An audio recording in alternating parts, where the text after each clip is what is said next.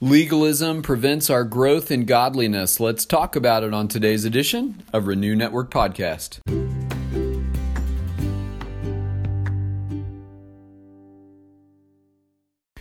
Good Monday morning, my friends. I hope you had a good weekend and that you are ready and raring for a new week. And mostly I hope that you have eyes to see what the Lord is doing in your life this week and the opportunities that He's presenting you to witness to the gospel. Today we are starting a new chapter. We're starting in Luke chapter 14, and we're going to be in verses 1 through 6 today. In this little section, Jesus confronts the legalistic attitude of the Pharisees and the teachers of the law by bringing up two very realistic, real-life possibilities and challenging their thinking as far as what defines work on the Sabbath. Jesus confronts them with some common sense situations that challenge their legalism and prove how their legalism is a barrier to actual growth in Christ-likeness or righteousness. And so legalism is a barrier to righteousness. That's just the reality. And so before we get into the word today, let's spend some time in the Father's presence. Heavenly Father, we love you today. I thank you so very much for your word. I thank you for a new week, Lord God, and the truth of your scriptures is always before us, that your mercies are new every morning, and we thank you for the new mercies of a new Monday and a fresh start and a new week. And we pray, God, that you would go before us into the week and that you would lead us into every task, that you would lead us into every opportunity this week, Lord, and that in all things we might seek to make Jesus known. Lord, we ask that your Spirit would come alongside of us as we study today, and that you would teach and instruct us as we go along through your word, and inspire us and challenge us as well, Lord. We thank you for your word and its impact on our lives, and we ask all these things in Jesus' name. Amen. All right, this is Luke 14, verses 1 through 6. One Sabbath, when Jesus went to eat in the house of a prominent Pharisee, he was being carefully watched. There in front of him was a man suffering from abnormal swelling of his body. Jesus asked the Pharisees and experts in the law, "Is it lawful to heal on the Sabbath or not?" But they remained silent. So taking hold of the man, he healed him and sent him on his way. Then he asked them, "If one of you has a child or an ox that falls into a well on the Sabbath day, will you not immediately pull it out?" And they had nothing to say.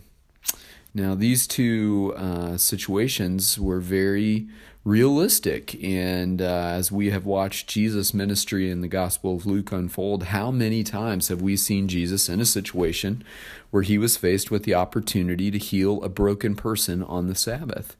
And in this particular instance, when faced with a similar situation, the onlooking Pharisees and experts in the law had to be waiting with bated breath to see what Jesus would do. But before he healed the man, he asked them a question: is it lawful to heal on the Sabbath or not? And they remained silent. They said nothing.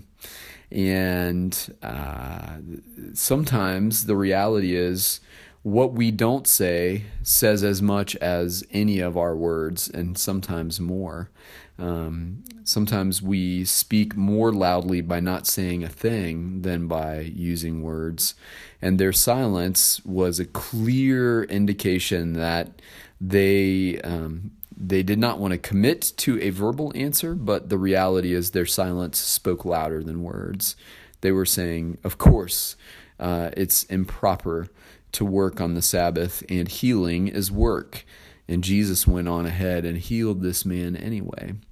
And then he takes it a little closer to home. He says, well, what if one of you has a child or a beloved farm animal that falls into a well on the Sabbath?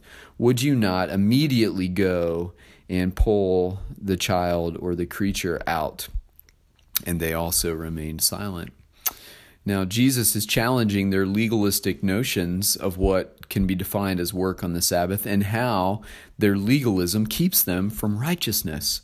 Now, I mean righteousness in terms of doing what is right in God's eyes, not what's right according to our regulations and religiosity, but what's truly right and good and godly. And I think we ought always be testing our own hearts as it relates to this. What is the right thing for us to do in the situations that we find ourselves in? Sometimes we're in complex ethical situations, and discerning what's right or wrong is not maybe as clear as it might seem on the surface. But often we're in situations where determining the right course of action is quite simple. And we're faced with either our own legalistic reasons why we wouldn't, or our own laziness and slothfulness, or our lack of compassion, or our lack of kindness. And we're confronted with the reality of our hearts. And this is what this teaching reveals. The reality of these Pharisees' hearts were that they cared more about legalistic adherence to the law, in fact, to their expansions of the original teachings of the law. The original teachings of the law would not have been as extreme as the regulations they applied over the years. So they cared more about legalistically carrying out these regulations than doing what's right. And that speaks to the heart. And that's what this reveals, is that their hearts were corrupt. Obviously, ethically, the right thing to do when a child or a beloved animal has fallen into a well is to save that animal or that child's life. It's a very easy answer to that question, but they remained quiet because their hearts were hard and they cared more about their legalism than about doing what's right. I hope, my friends, that this is a challenging and convicting passage for us, and that we will look deep within to discern our own inner motivations of the heart when we're faced with similar situations to help or do what's right, and that God, by way of the Holy Spirit, would always inspire us with the desire to do that which is most right in the eyes of God, and the courage to do it when those opportunities present themselves. All right, my friends, I hope you have a happy Monday and that you have a great day as you get started into a new week, and that most of all, you see God's hand at work in your life today, as always. God bless. Have a great day.